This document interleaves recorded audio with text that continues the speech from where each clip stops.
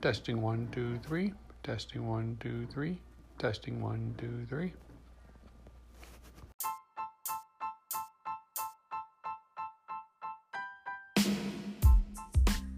Hi, everybody. Welcome to episode 1 of the Hobo Geek podcast. I'm Charles McKeever, your host.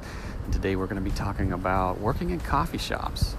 So I live in Austin, Texas, and one of my favorite things to do is to actually go and work in my local coffee shop.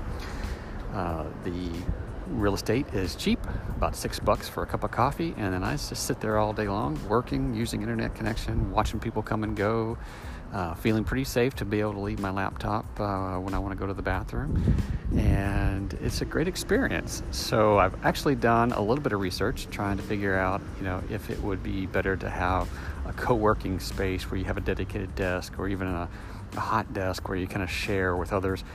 But I've actually found that the real estate there is, a little more expensive than just sitting at the coffee shop. Now, you do get conference rooms, and you do get, a little bit more quiet environment and some free coffee and things like that, but you don't really get the feel or the interaction and the vibe that you get at the coffee shop.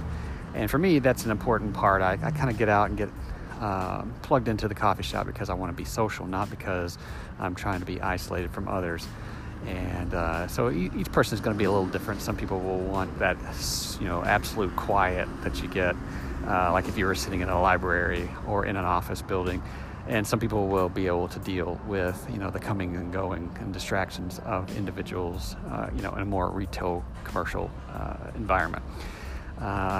One of the things I do, one of the things I do is that I actually use my headphones from time to time, because sometimes the coffee shop music gets repetitive, or the conversations get too loud, and sometimes I even have a tendency to pick up on conversations and then can't tune them out, just because my ear tunes in and then my mind is distracted from what I'm doing. So I'll put in my headphones at that point and turn on some music, kind of drown out the background noise and be able to focus. So that's a great way to, kind of have the best of both worlds, be able to have a little bit of, work inside your bubble, but still be out in public. So anyway, those are some of my thoughts for this segment. I just thought I'd make this real short video, not a video yet, this real short podcast, and share that with you, and also to ask, where do you work? Where do you like to go to get your work done? How when you're on the road, there are other places that you like to go. When you're at home, is there a specific place you like to go? How do you manage your time and use spaces to your benefit? All right. Thanks for listening to the first episode of the Hobo Geek podcast. I'm your host, Charles McKeever, and I'll talk to you later.